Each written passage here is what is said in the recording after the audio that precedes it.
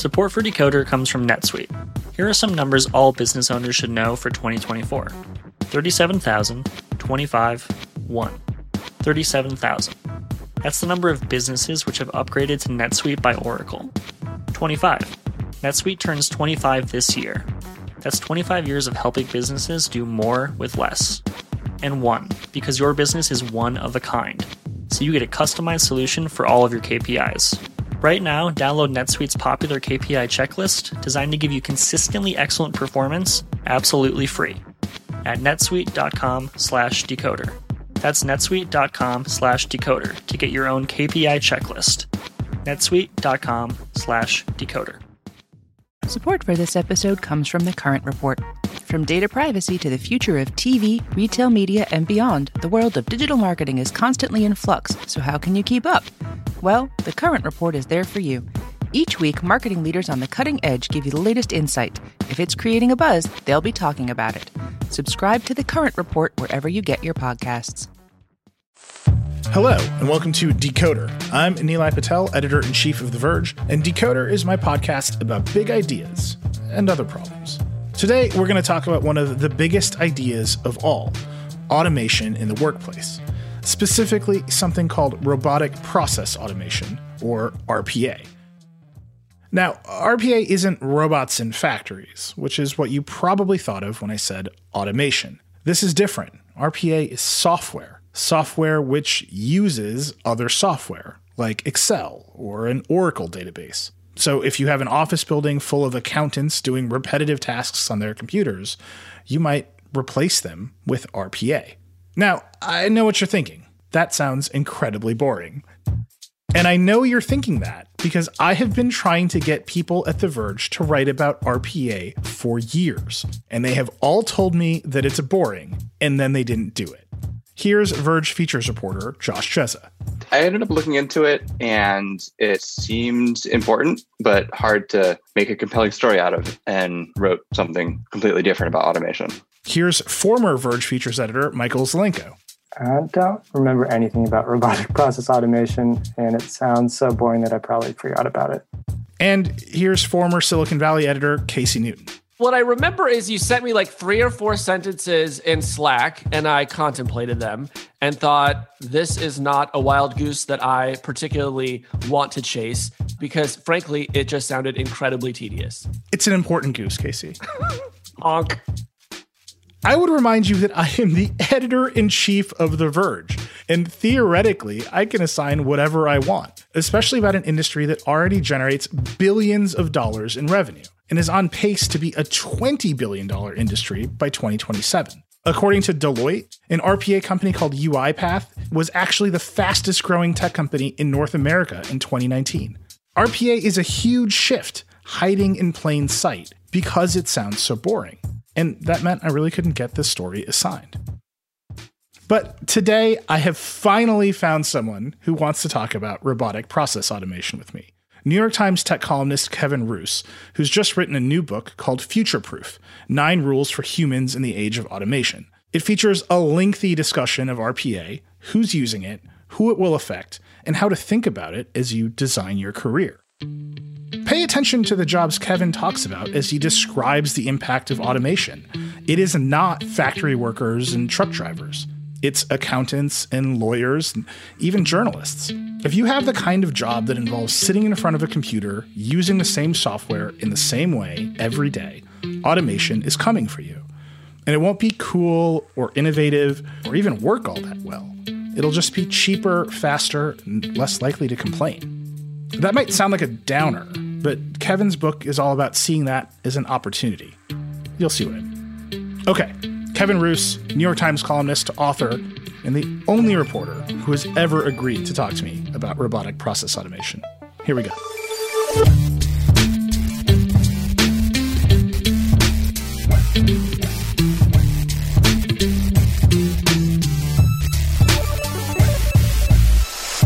Kevin Roose, you're a tech columnist at the New York Times, and you have a new book, Future Proof: 9 Rules for Humans in the Age of Automation, which is out now. Welcome to Decoder.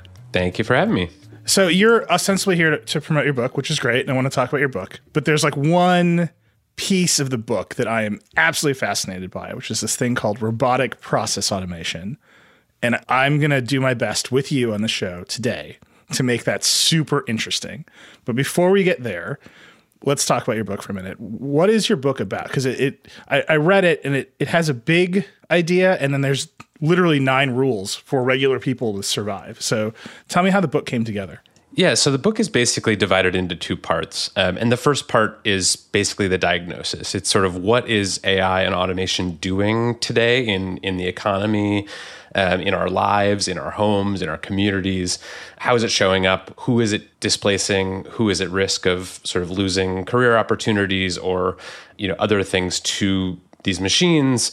What do we sort of think about the arguments that this is all going to turn out fine? What's the evidence for that? And the second half of the book is really the sort of practical advice piece. That's the 9 rules that you mentioned. And so it was my attempt to basically say, what can we do about AI and automation? Because I think, you and I have been to dozens of tech conferences, and there's always some talk about AI and automation and jobs. And, some people are very optimistic, some people are very pessimistic, but at the end, there's always this chart that shows how many jobs could be displaced by automation in the next 10 years. And then the talk ends. It's everyone just goes to lunch and, and it's okay, but I'm sitting there what do I do? I am a journalist. I work in an industry that, is employing automation to do parts of my job. What should anyone do to prepare for this? So I wanted to write that because I didn't see that it existed anywhere. So you just said we're journalists. It's an industry that employs automation to do parts of our job. I think that gets kind of right to the heart of the matter, which is the definition of automation, right? And sort of in the popular, I think when most people think of automation, they think of robots building cars and replacing factory workers in Detroit. You are talking about something much broader than that. Yeah, I mean that's sort of the classic model of automation, and still when every time there's a story about automation, I hate this, and it's my personal vendetta against newspaper and magazine editors. Every time you see a story about automation, there's always a picture of a physical robot. Yeah, and I get it. Most robots that we think of from sci-fi are physical robots, but most robots that exist in the world today, by a vast majority, are software. And so what you're seeing today in corporate environments, in journalism, in lots of places, is that automation is showing up as software that does parts of the job that, that, frankly, I used to do. My first job in journalism was writing corporate earnings stories. And that's a job that has been largely automated by these software products now. So an earnings story is, just to put it in sort of an abstract framework, a company releases its earnings. Those earnings are usually in a format because the SEC dictates that earnings are released in a format. You say, okay, here's the earnings per share. Here's the revenue. Here's what the consensus analyst estimates were. They either beat the earnings or didn't. You can just write a script that makes that a story. You don't really need a person in the mix because there's almost no analysis to that, right?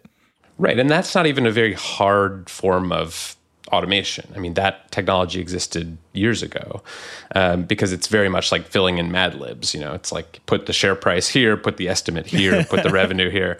But now what we're seeing with GPT-3 and sort of other large language models that are based on machine learning is that it's not just Mad Libs anymore. I mean, these generated texts are getting much better. They're much more convincing and compelling. They're much more original. They're not just sort of repeating things that they've picked up from other places. So I think we'll see a lot more AI in journalism in the coming years. So one of the things, we cover earnings at The Verge. We do it with a very different lens than a business publication, but we pay attention to a lot of companies. We care about their earnings. We cover them. If I could hire the robot to write the first 2 paragraphs of an earnings story for a reporter, I think all of my reporters would be great. I don't want to do that part. I want to get to the fun part where Tim Cook on the call said something shocking about the future of the Mac, right? And that's the part of the story that's interesting to us anyway. It seems like a lot of the automation story is doing jobs that are really boring, that people don't necessarily like to do. The tension there is, well, shouldn't we automate the jobs that people don't like to do?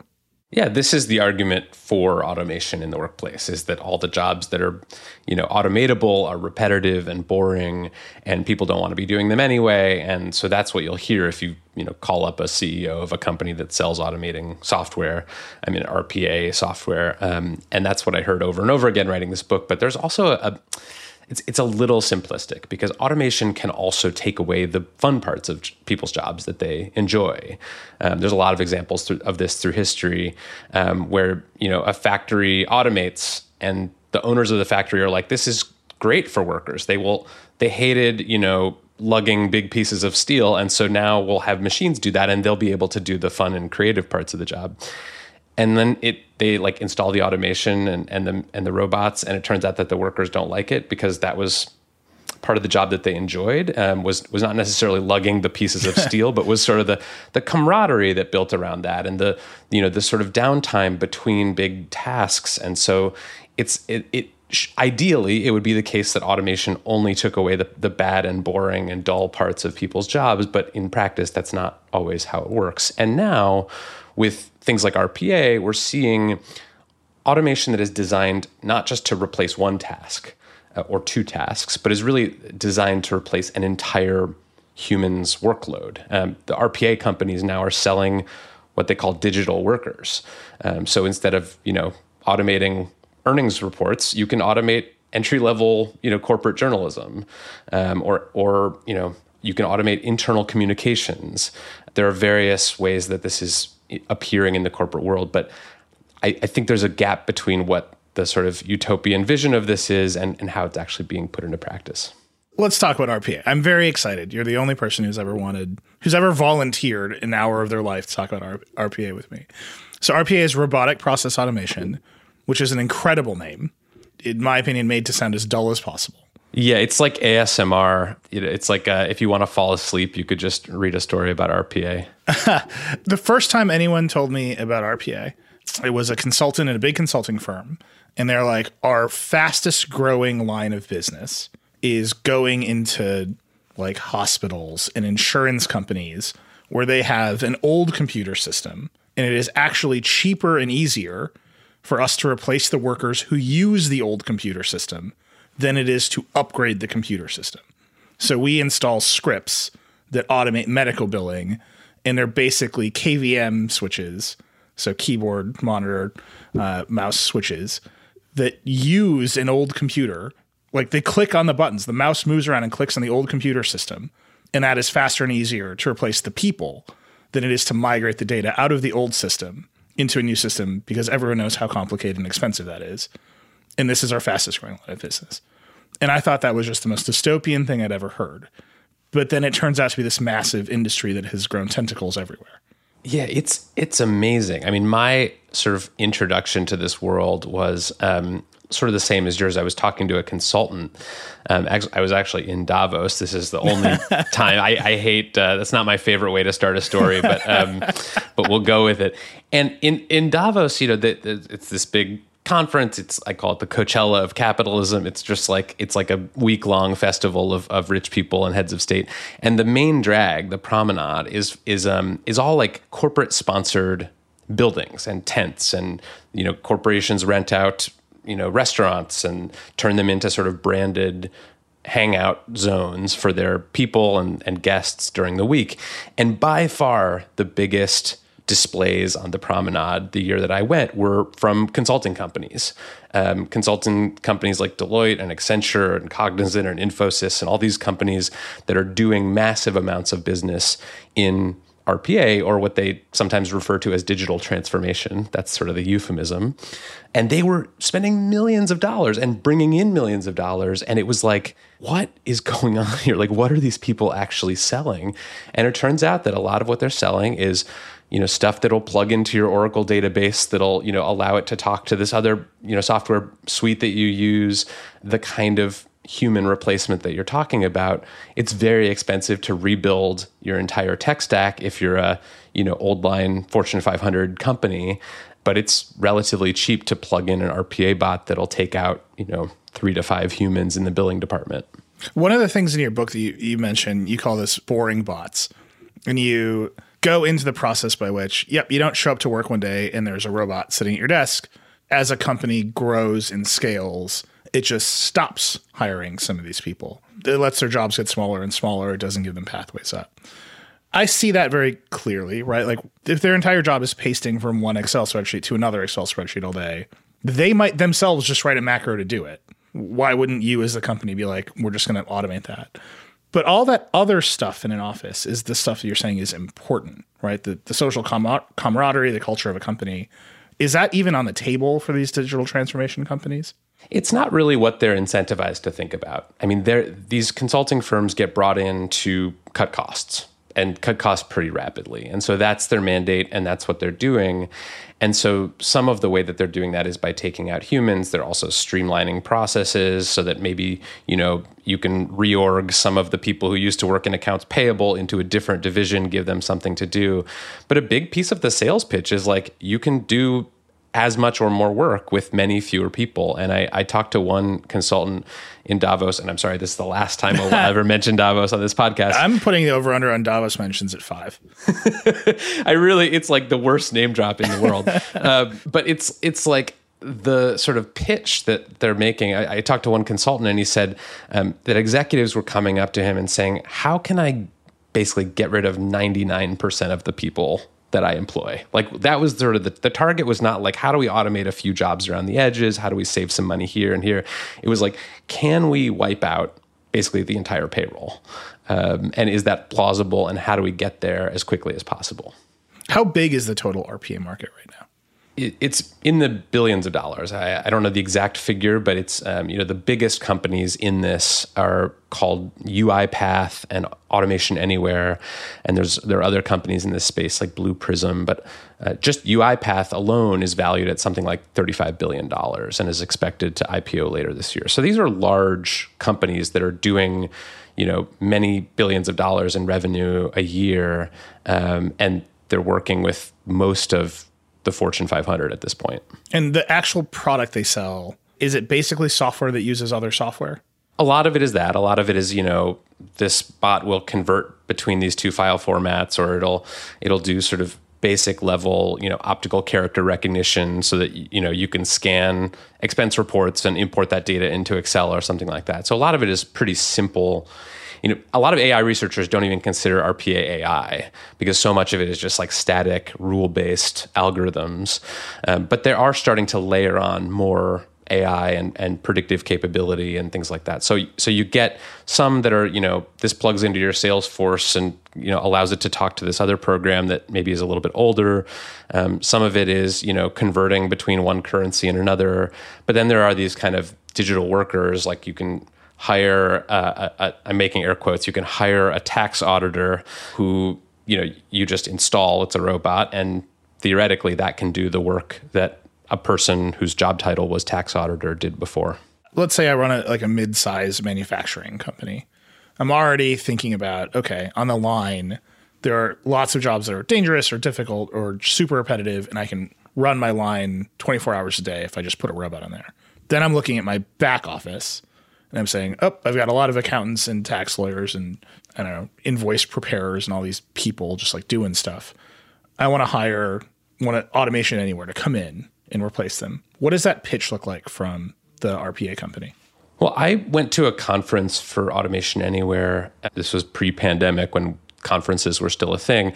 And, there were executives on stage talking to an audience of corporate executives and telling them that they could save between 20 and 40% of their operating costs by automating jobs in their sort of back and middle offices. And so that pitch, some companies might save less than that, some companies might save more than that, but that's the sales pitch is we will, you can be more productive, you can free up workers to focus on higher value tasks. Oh, and also you can shave 20 to 40% off your operating budget. And so they would come in and they would assess, okay, you use Salesforce, you use your old database, you use some other program, right? I mean, at the end of the day, back office work is people sitting down in front of a Windows PC and using it. So they're like, which of these tasks are repetitive? Yeah, which are repetitive? What are the steps involved? there are some stories that I've heard of people being sort of asked to train their robot replacements to like kind of walk the RPA vendor through, or the consultant through the steps of their job so that can then be programmed into a script. So there's a lot of that, but there's also sort of reimagining processes and like, do you really need, people in 3, separate offices touching this piece of paper, or could it be one person and a bot? And so there's a lot of kind of, I think part of what they market as sort of digital transformation is just like going in and asking people like, what outdated stuff are you using and how could we modernize that a little bit? We need to take a quick break. When we come back, Kevin and I are going to talk about who RPA affects and what impact it might have on the workforce. Support for Decoder comes from Squarespace. Squarespace is an all-in-one platform that you can use to build a website and help people find your ventures. Whether you're seeking a location for your podcast, teaching language courses, or selling handcrafted ceramics, Squarespace has all the tools you need to create a home on the web. You can create a polished, professional place that connects people with whatever it is you're excited about. Squarespace also supports all forms of connecting with those people, whether you're selling products online or in person, or offering memberships. You can make your website look exactly how you want it. They even have the tools to help you create a custom logo. And they make it easy to create a place for people to schedule an appointment with you, browse your services, or learn more about why you do what you do. Visit squarespace.com/decoder for a free trial. When you're ready to launch, use offer code DECODER to save 10% off your first purchase of a website or domain. Support for Decoder comes from Notion. Winter is beginning to wind down, and spring cleaning is just around the corner. In that spirit, it's time to declutter your digital workspace. For that, you might want to check out Notion. Notion combines your notes, docs, and projects into one space that's simple and beautifully designed. And the fully integrated Notion AI helps you work faster, write better, and think bigger, doing tasks that normally take you hours in just seconds. Personally, I use Notion to keep myself organized and to store all the information I need in one place. I've tried a lot of productivity apps over the years, and Notion is sleek, intuitive, and powerful. In particular, Notion has an AI feature called Q&A that allows you to search all of your notes by simply asking for what you're looking for. For me, that means old links to news stories, long-lost notes to myself, and maybe even an old password to an account I might be trying to dig up. Seriously, give it a try. It's as easy as just asking a question. We all want to be sending less emails and tuning into less redundant meetings, and Notion can help you by automating tedious tasks, like managing and summarizing notes. It'll also help you save money on all those tools you won't need anymore with Notion's integration. Over half of Fortune 500 companies rely on Notion to simplify their workflow, and you can join them. Try Notion for free when you go to notion.com/Nilay. That's all lowercase letters. Notion.com/Nilay to try the powerful, easy-to-use Notion AI today. And when you use our link, you're supporting our show. Notion.com/Nilay. Okay, we're back with Kevin Roose. One of the themes here is that maybe the entire national political and cultural conversation about automation is pointed at blue-collar work, right? It's a deindustrialized society. We don't make a lot of things here. Blue-collar workers are hurting all over America. You are talking very much about white-collar workers in corporate America getting replaced by, I mean, let's be honest, very fancy Windows scripting programs. Yeah. I mean, that's where the sort of excess is in the economy. I mean, if you go into a factory today, they're very lean. Most of the jobs in factories that could be automated were automated many years ago. And especially if you go to places like China, I mean, they're factories that have very few humans at all. It's mostly robots. So there isn't a lot of kind of excess there to trim. On the other hand, a lot of white-collar workplaces are still, brimming with people in the back office who are doing these kind of repetitive tasks. And so that's sort of the strike zone right now is like, if you are doing sort of repetitive tasks in a corporate environment, in a back office somewhere, like your job is not long for this world. But now there's also some more advanced AI that can do kind of more repetitive cognitive work. So it's not just, I mean, one example, I talk about in the book is there was a guy I met who was making essentially production planning software. So this would be not replacing the people in the factories who are working on the assembly line. It'd be replacing their bosses who tell them, okay, this part needs to be made in this quantity on this day on this machine. And then, 2 days later, we're going to switch to making this part and we need this many units and they need to go to this part of the warehouse. Like all that used to be done by supervisors. And now that work can be mostly automated too. So it's not purely the kind of entry-level data clerks that are getting automated. It's also their bosses in some cases.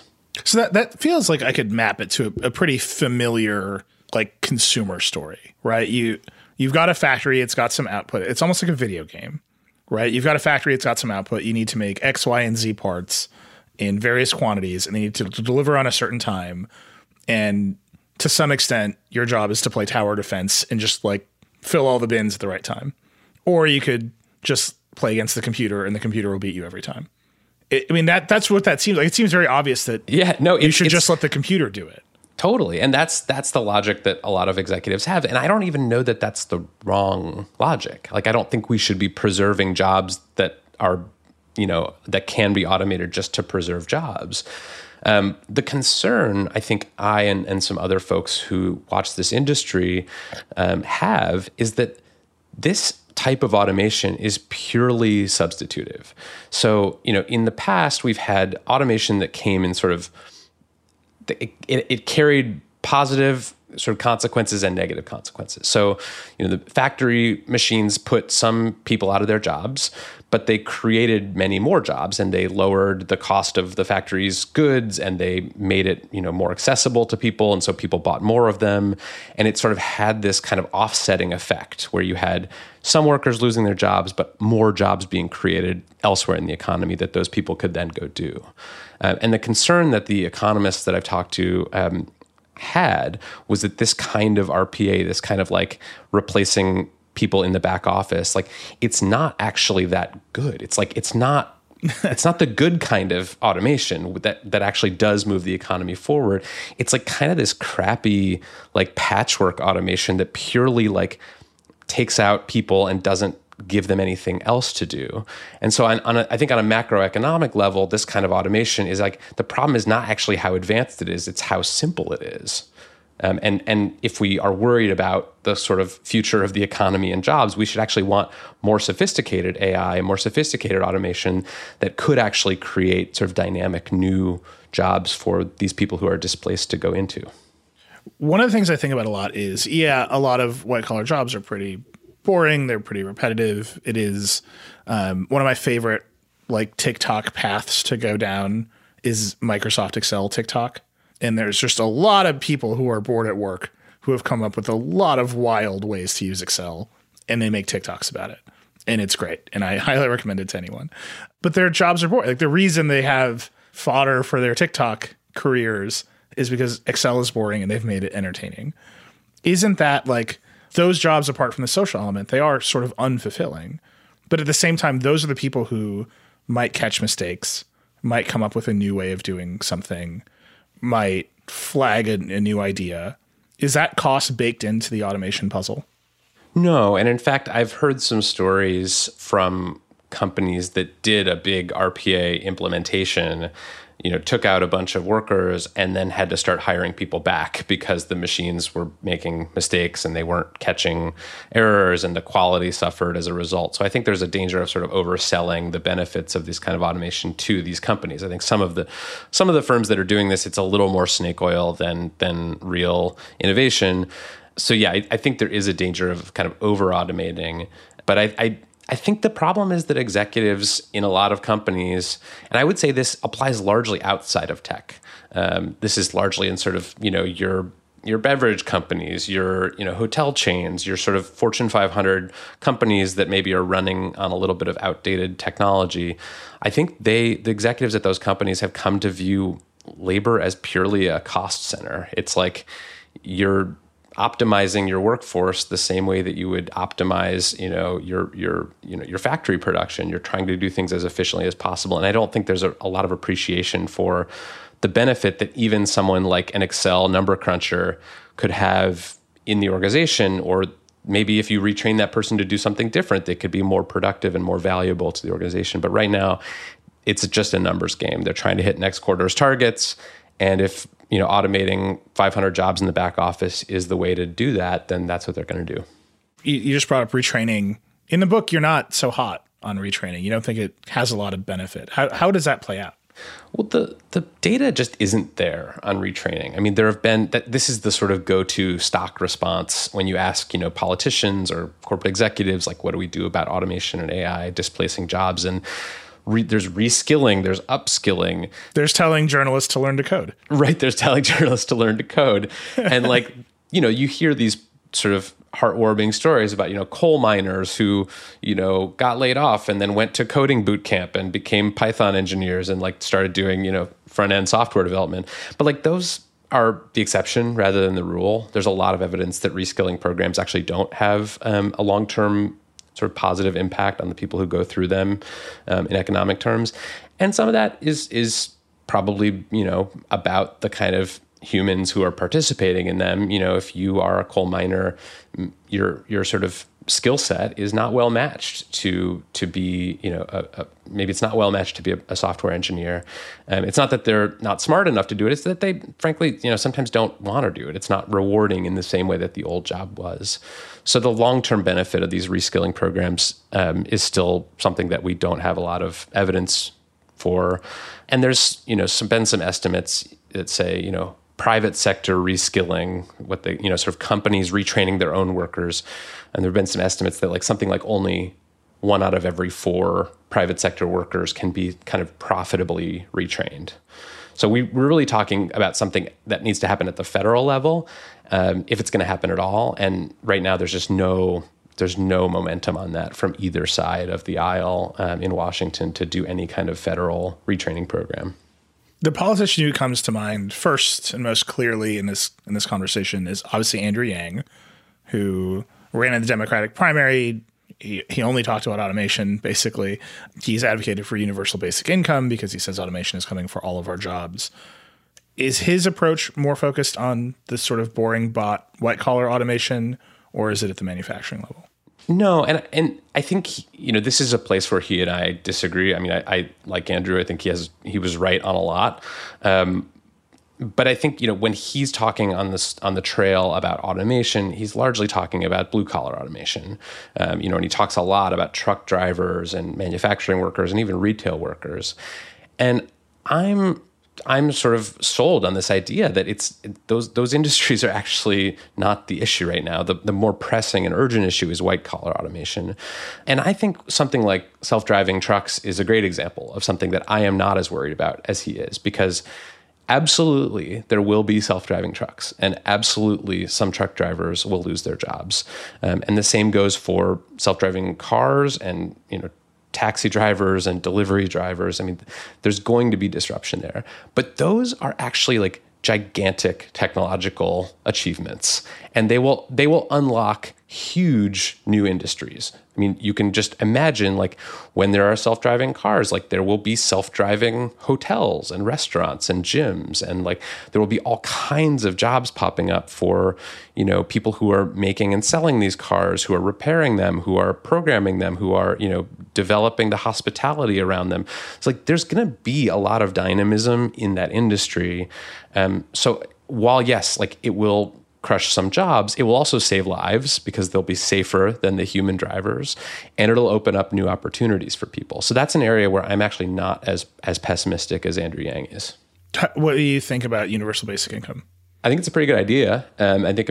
What we're learning now with the stimulus checks is that giving people direct cash transfers is a really good idea in times when things are perilous and you need to kind of give people a way to stay afloat. And I have, there are other ideas that I think are wise too. I mean, right now, the sort of tax rate for labor is a lot higher than for capital and for equipment. So companies are actually financially incentivized to automate more jobs because they get taxed less on money that they spend on robots versus on employing humans. So I think equalizing those tax rates could be a way to deal with this on a policy level. But ultimately, I think we have a long way to go on any of this stuff. There aren't really a lot of politicians agitating for this except for Andrew Yang. So I think my goal is not to sort of give people perfect policy recommendations. I'm assuming sort of stasis on the government level, and I'm trying to convince people that it's in their interest to take this into their own hands and come up with their own plans, because I don't think the cavalry are coming. One of the things that I have talked about on maybe every episode of the show is trends that have accelerated in the pandemic. And obviously we're moving to remote work. We're out of offices. Even like maybe 3 years ago, I was at a Microsoft event and I saw Satya Nadella, the CEO of Microsoft. He was talking about all the things they were doing. And at the end, he's like, and I just heard about this robotic process automation. It sounds amazing.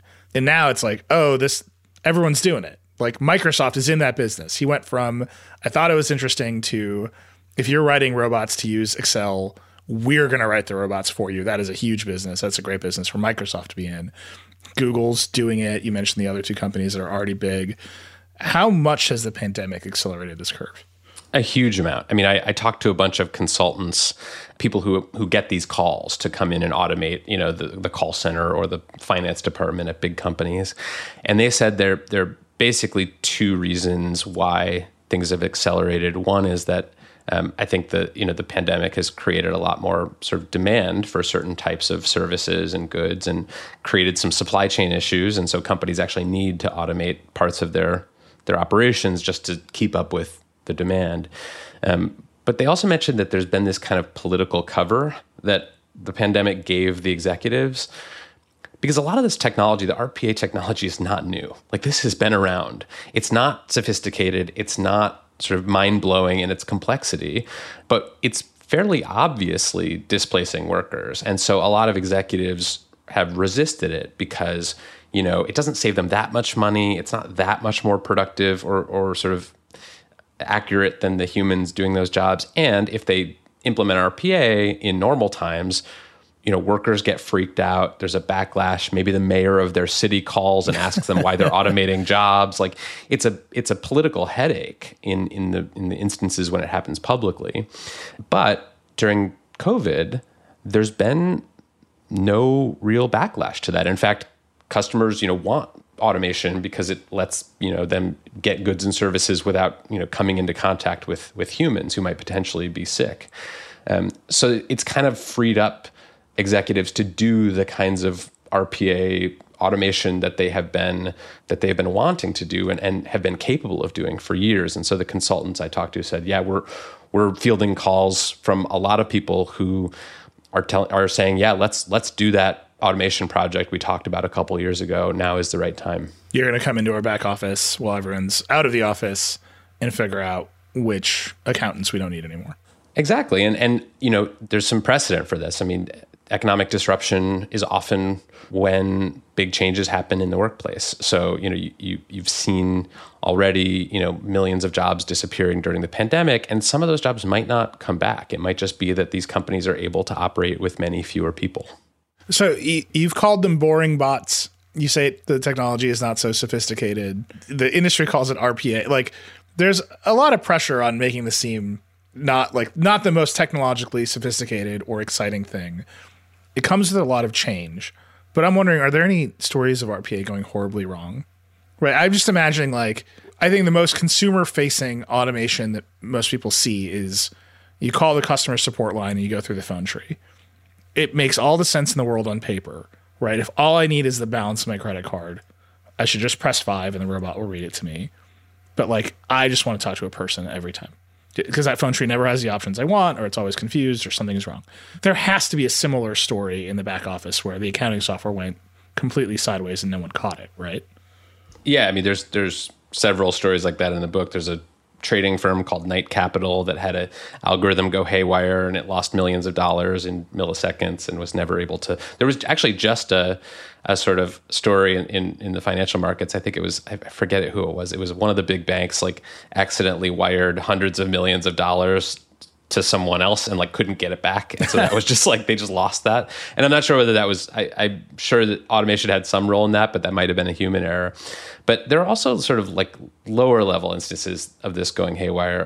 One of the examples I talk about in the book is this guy, Mike Fowler, who was an Australian entrepreneur who came up with a way to like automate t-shirt design.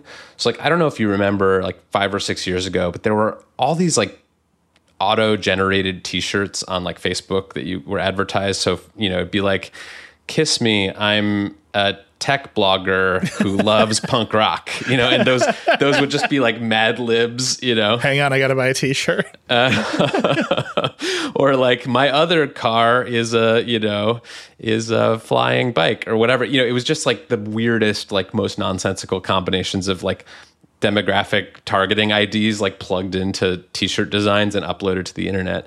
And Mike Fowler was one of the people who was making that. And he pioneered this algorithm that would take, sort of catchphrases and plug words into them and then automatically generate the designs and list the SKUs on Amazon and make the ads for Facebook. And so he made a lot of money doing this. And then one day it like went totally wrong because he hadn't cleaned up the word bank that this algorithm drew from. And so people were noticing shirts for sale on Amazon that were saying things like, keep calm and hit her, or keep calm and rape a lot, like just words that he had forgotten to clean out of the database. And so as a result, like his store got taken down, he like lost all his business. He had to change jobs. Like it was a traumatic event for him. And that's a colorful example, but there are, I'm sure, lots of more mundane examples of this happening in places that have implemented RPA. Is that cost baked in? Like I'm imagining, the mid-sized bottling firm in the Midwest and the slick top 5 consulting companies selling RPA. Everything's going to be great. Then they leave. The software is going sideways. No one really knows how to use it. Like, is that all baked into the cost, right? Is that just the consulting company gets to come back in and charge you more money to fix it? I think that's how it's going a lot of the time, is the consulting companies end up sort of playing a kind of oversight role with the bots when they malfunction, because there just isn't a whole lot of, tech expertise in a lot of these companies, and certainly not for things like this. So, yeah, I mean, the consulting companies are making money hand over fist on this. There's no question about it. And this has been like a transformative line of business for them, because it's actually like, it's not that hard, frankly. Yeah. A lot of the stuff is off the shelf. You can go into a company, maybe they haven't updated their servers in, 30 years. And so you're arriving with this thing that they think is very fancy, but is actually just like a couple lines of code that plug into their Oracle database. So it makes them look like wizards, and it doesn't require a whole lot of new technology and innovation. One of the other things you cover for the Times is misinformation, the dark side of the internet. You're talking a lot about white collar workers, accountants, back office people. They're often men. It seems like there's a real apocalypse coming, where a lot of sort of mid-level white dudes in seemingly safe corporate jobs get pushed out of the workplace, and then literally the podcast is called Rabbit Hole, fall down the rabbit hole of YouTube disinformation. Like, I can just like add all that up in my head, but it's not very rigorous. Do you see that connection? I do. There is no sort of one stereotype of a person who gets radicalized on the internet. But a lot of people that I've run into in, reporting on extremist communities have a fairly similar origin story, which is like, I graduated from college or community college. I had a lot of debt. There wasn't a lot of opportunity for me. And, I needed a social life. And so this was sort of the way that I found status and meaning and friends and a purpose, was by joining an extremist community. I don't know that the link is sort of causal, but I think it's probably correlated. There's a reason, so many people are, out of the labor force participation rate is quite low historically. And so there are just a lot of people who are sitting at home looking for things to do, things to entertain them, things to keep their attention, a sort of mission to plug into. And so maybe for some people that's an extremist community. Yeah. For better or worse, I'm thinking about Fight Club, right? Which, is a movie that has been framed and reframed many times over the years. But at the heart of it, there's a guy with a really, really boring white collar job that he hates. And he finds a community that is outside of that, and then they blow up some credit agencies. I'm not saying that's happening here, but the the population of disaffected people being pushed out of the workforce has second order effects, some of which can be positive, but many of which are negative. And that doesn't seem to be factored into the RPA equation, either at the consultancy level, certainly not, and definitely not at the political level. Yeah, I mean, this is the big error that I think has resulted from giving this whole conversation about automation and AI over to economists and technologists, because those communities in particular look at things in the long run and in the aggregate. So they'll say, yeah, the Industrial Revolution, like, it wasn't great in all ways, and there was some child labor and, you know, some factories with like gross safety violations. But in the long run, people's lives improved. And, you know, we had, you know, more time to spend with our families, and we weren't working back-breaking jobs on the farms. And I think that when I went back and started researching kind of contemporaneous accounts of these past technological shifts, like, what really sticks out is how much this sucks for people. Like, it's like not a happy experience for a lot of them. I mean, the Industrial Revolution was horrible for workers. There were these squalid boarding houses where the factory workers would be put, and they would be paid, you know, barely subsistence wages, and they would basically be tortured at work, and they would all get sick. And it was Dickensian and horrible. And so I think if you had gone to those people and said, well, you know, on the plus side, 30 years from now, GDP will have risen 20%. And like, they're going to be like, screw you. Like, I don't like this. This is not making a material difference in my life for the better. In fact, it's made it much worse in my immediate circumstances. And so I think we have to look, yes, it's important to look at what happens in the long run, in the aggregate with new technology, but it's also important to just listen to the people who are telling us what it's doing in their lives right now. I want to take a break there, and I want to come back, and I want to talk about the second half of your book, which is rules to avoid that nightmare scenario. We'll be right back. Right now, businesses are facing tough choices. Do you cut costs or drive growth? Solve for today or build for tomorrow? Do you satisfy your shareholders or satisfy your customers? The answer is yes. You don't have to choose. With the intelligent platform for digital business from ServiceNow, you can say yes to unifying your existing systems and yes to accelerating growth. Visit ServiceNow.com to see how we can help you put yes to work. The world works with ServiceNow. Support for this podcast comes from Constant Contact. If you're a business owner, you already know that it's really, really hard to cut through the noise of everyday life. If you want to connect with your customers, you need to break through the noise. You need Constant Contact. Constant Contact is a marketing platform that makes it easy to reach new audiences, grow your customer list, and connect over email, text, social media, and more. Whether you're a marketing guru or just learning the ropes, Constant Contact offers writing assistance tools and automation features that make it simple to say the right thing at the right time. So get going and start growing your business today with a free trial at ConstantContact.com. Just go to ConstantContact.com right now. Constant Contact, helping the small stand tall. ConstantContact.com.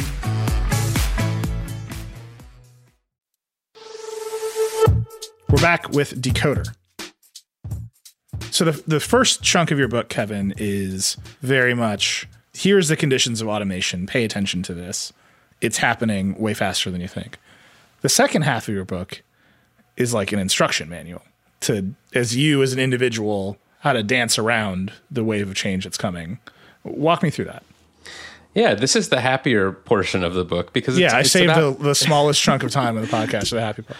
No, but I think it's important to give people the good and the bad news. The bad news is that, you know, automation's coming and it's going to displace people. But the good news is that there's something you can do about it, and it doesn't require becoming a coder. It doesn't require going to, you know, back to school for a STEM degree. It doesn't involve sort of productivity hacking.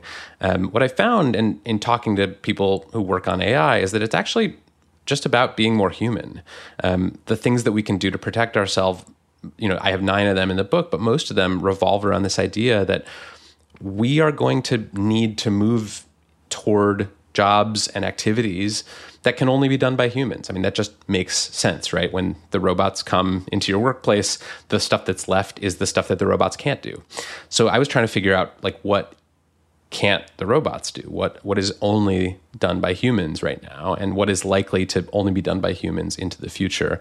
And so, those are by definition the very human things that I think we've been steering people away from, unfortunately, for years, telling them, don't major in humanities. I think Vinod Khosla and Mark Andreessen have both made some form of tirade against how the liberal arts are worthless and everyone should major in engineering and anything else is a waste of your time. But that's really, if you look at just what the AI researchers are doing, they're not sending their kids to coding boot camps. They're sending their kids to the Waldorf school, where they can learn to dance and play and be creative and express themselves. And, they're not idiots. Like, they know that the skills that are going to be valuable in the future are those softer human skills. Give me an example of some of those softer human skills that apply broadly across the white-collar workforce. I think the big one that people talk about is empathy, and I think that is a key part of it. A lot of the jobs of the future will involve relating to other people. They will be interpersonal jobs, nursing, therapy, social work, that kind of job. But I think that the discussion often stops there. I think there's a lot of pieces of empathy. One of them is sort of active listening, being able to sort of focus. That's like a really key piece of the puzzle here, is like, you have to be able to control and direct your own attention, which is why there's an entire chapter in the book that's just about how to have a better relationship with your phone and the other screen-based devices in your life. I think one prerequisite for being a human is being able to sort of control what you think about. Other skills in the book, one of them I talk about is the ability to kind of read a room. This is something that I got from Jed Kolko, who's an economist, and he is gay, and he talks about the sort of experience of growing up as an LGBTQ person and having to kind of fit in, to read people's states, to figure out, how safe am I here? What do people, what kind of code do I have to switch into? And obviously that's not great that they have to do that. I wish they didn't. But he said basically that skill of being able to kind of quickly take the emotional temperature of a room is a really important skill for the future. And that doesn't show up in any kind of sort of skills inventory, but that's going to be very valuable for the people who are good at doing that. There are lots of others that I could go into, but they all kind of boil down to the sort of basic human skills that we nurture in little kids: sharing, playing well with others, sort of being a good partner, being a good collaborator, but that we often let sort of atrophy as people get older. You have a little vignette in your book of the guy who does your taxes and how he effectively competes with, I'm sure I've even read these ads on these podcasts, with like Quicken or QuickBooks you just like dump the data on them directly from your horrible employee management software at work, and then like some taxes are generated and it costs $50. But you actually use a person, and your vignette is like why his job still exists and how he saw competing with Quicken. Yeah, my accountant is this guy named Russ Garofalo, and he is a former stand-up comedian. And one of the things I was interested in when I was looking at this book is like finding the survival stories. Like, who are the people who should have been automated out of their jobs but weren't, and why? And Russ is a classic example of that. Tax preparation is largely an automated business now. Most people use TurboTax or some form of software to do their taxes. And yet, Russ is there, his firm's growing, he's doing well. So I wanted to figure out why that is. And it's because he's a former stand-up comedian. He's really funny. It's really interesting to talk to him, and he's really good at sort of relating to people in a thoughtful and interesting way. And he hires other creative people and pays for them all to take improv classes because he thinks that those skills will make them better accountants. And he's right. Like, it is genuinely an enjoyable experience. Like, I have to call him soon because taxes are due in less than a month. And like, I'm looking forward to that. That's not going to be a chore for me because I actually enjoy talking to him. So the sort of human side of any profession is just getting more and more valuable as automation takes over more and more of the actual functional work of doing taxes. how you're able to differentiate yourself from TurboTax as an accountant, if you're Russ, is by giving people an experience that they want, and not necessarily being the most eagle-eyed tax preparer. It's about being the best human. One of the tropes of all coverage of Gen Z or millennials or whatever is we now pay for experiences over products, right? We spend more money on vacations. I think every generation does this, but these are the tropes of covering particularly people in their 20s because their dollars shift the economy very fast. But the idea that we pay for experiences over products, that we pay for interactions over, a fancier car, is that what you're getting at? Is at the end of the day, your accountant is still using Excel, and you could have TurboTax do that for free, essentially, but you want to talk to a person who's funny, so you're willing to pay a premium for that? Yeah, I think that's the lesson of the past, little while here, is that experiences are really valuable for people. And so it's not just going to be that people are paying for experiences in travel and retail and hospitality.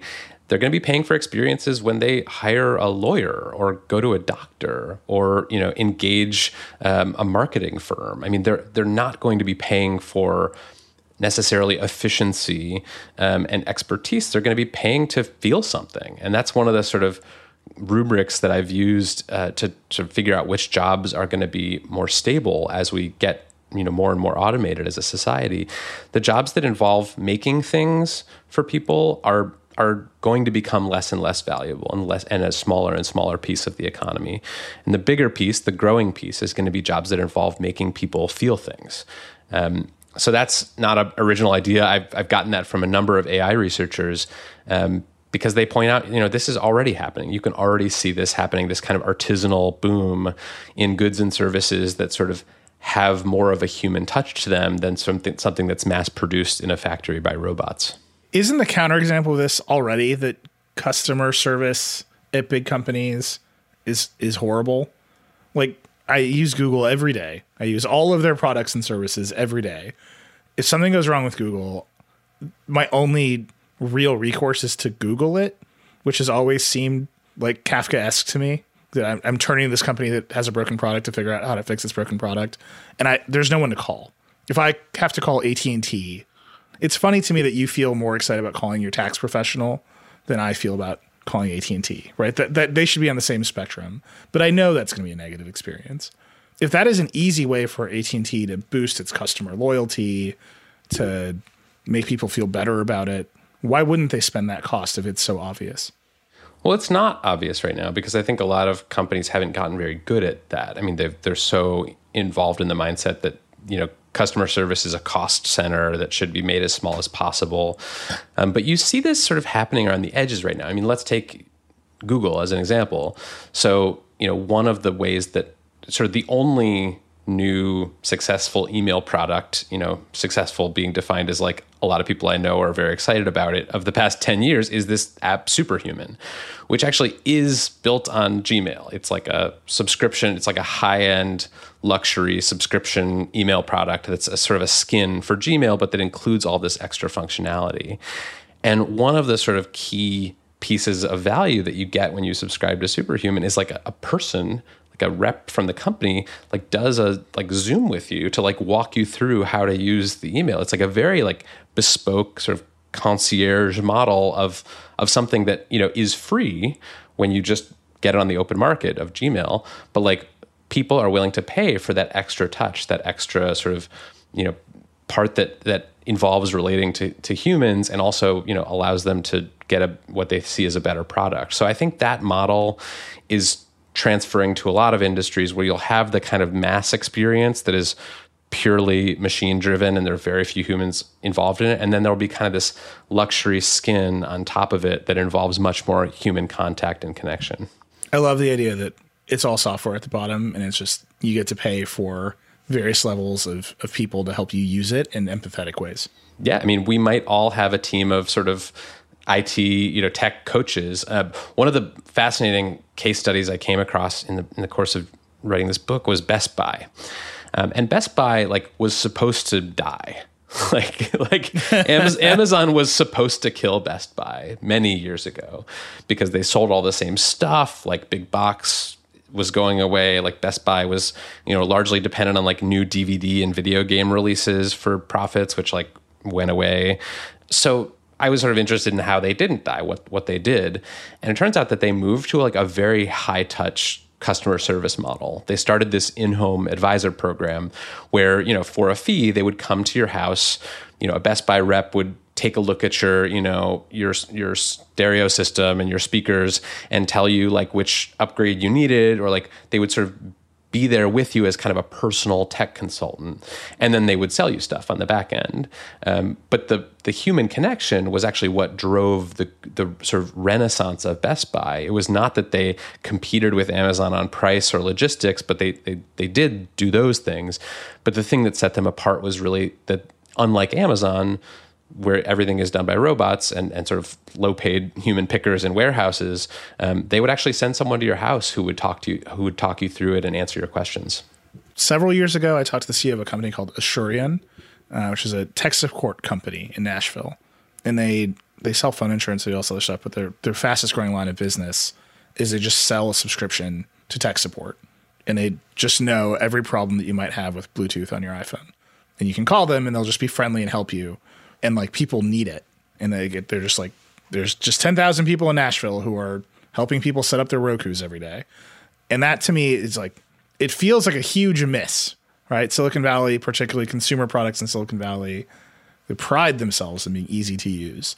But there's an entire company that's built a business. Best Buy has built a business around how hard it is to actually use. And you can see that just bleeding into the enterprise space. Totally. And I think companies are starting to realize this. I mean, one example I've been looking at recently is a company like Airbnb, which, for many years had like a very limited customer service department and ability. And then like they started getting a lot of people who were angry at them. Like it's like the pandemic hit and hosts were having their stuff canceled, and people were showing up to residences and they looked nothing like what they looked in the photos. Like there was a lot of bad juju around that product and the customer service. And so they sort of essentially de-automated that process. They hired a lot of humans and trained them in sort of empathetic communication. And so now they have like, many customer service people that you can actually call and talk to. So I think when businesses get into trouble with the automated model is usually when they start de-automating and bringing in humans, because there's a lot that machines can't do. We've just got a couple minutes left. Your book, the headline is 9 Rules. What are the 9 rules? Well, I have to save something for the premium tier Verge Plus subscribers. Yeah. Well, I'll list them, and we can leave some of the explanation to people who actually buy the book. Come on, man! This is like there's got to be a curiosity gap. Yeah. Give them 8 rules, but the 9th will surprise you. Oh yeah, the 9th one is crazy. So I'm just going to read 8. No. Okay, let's go. Be surprising, social, and scarce. Resist machine drift. Demote your devices. Leave handprints. Don't be an endpoint. Treat AI like a chimp army. Build big nets and small webs. Learn machine age humanities. And number 9, I'm not going to reveal. Amazing. All of those are curiosity gaps in and of themselves. I don't know that you gave much away, but it's a great book. I thoroughly enjoyed reading it. I am just so excited that I got to talk to somebody for almost an hour about RPA after years. I have been waiting for this my entire life. It's like this dark cloud of consulting on the horizon. It's just like sweeping over America. And I'm like, I can see it. And no one wants to see it except for you. So that was great. Thanks a lot, Kevin. Well, anytime you want to call up and just, chat on a Sunday about RPA, you have my number. If I can't get to sleep at night, I'll give you a call. Exactly. Tremendous. Thanks a lot, Kevin. The book is out now? Out now, yep. You can go to futureproofthebook.com. Thanks again to Kevin Roose for taking the time to talk today, and thank you for listening. I hope you enjoyed it. As always, I'd love to hear what you think of the show. You can email us at decoder@theverge.com or hit me up directly. I'm @Reckless on Twitter. If you like the show, please share it with your friends and subscribe wherever you get your podcasts. Decoder is a production of The Verge and part of the Vox Media Podcast Network. Today's episode was produced by Sophie Erickson, Creighton DeSimone, and Andrew Marino, with help from Aria Bracci. Our music is by Breakmaster Cylinder. We'll see you next week.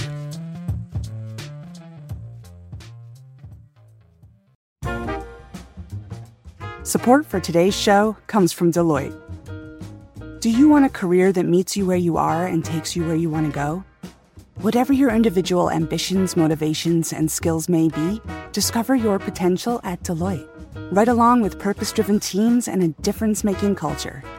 Be seen for who you are and celebrated for what you bring.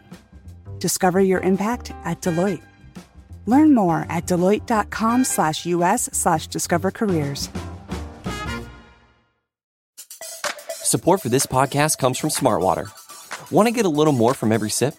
Smartwater Alkaline doesn't just taste crisp and pure. It's loaded with everything you need to perform at your best. Whether you're running marathons or boardroom meetings, elevate how you hydrate and pick up a Smartwater Alkaline today. To learn more, visit drinksmartwater.com.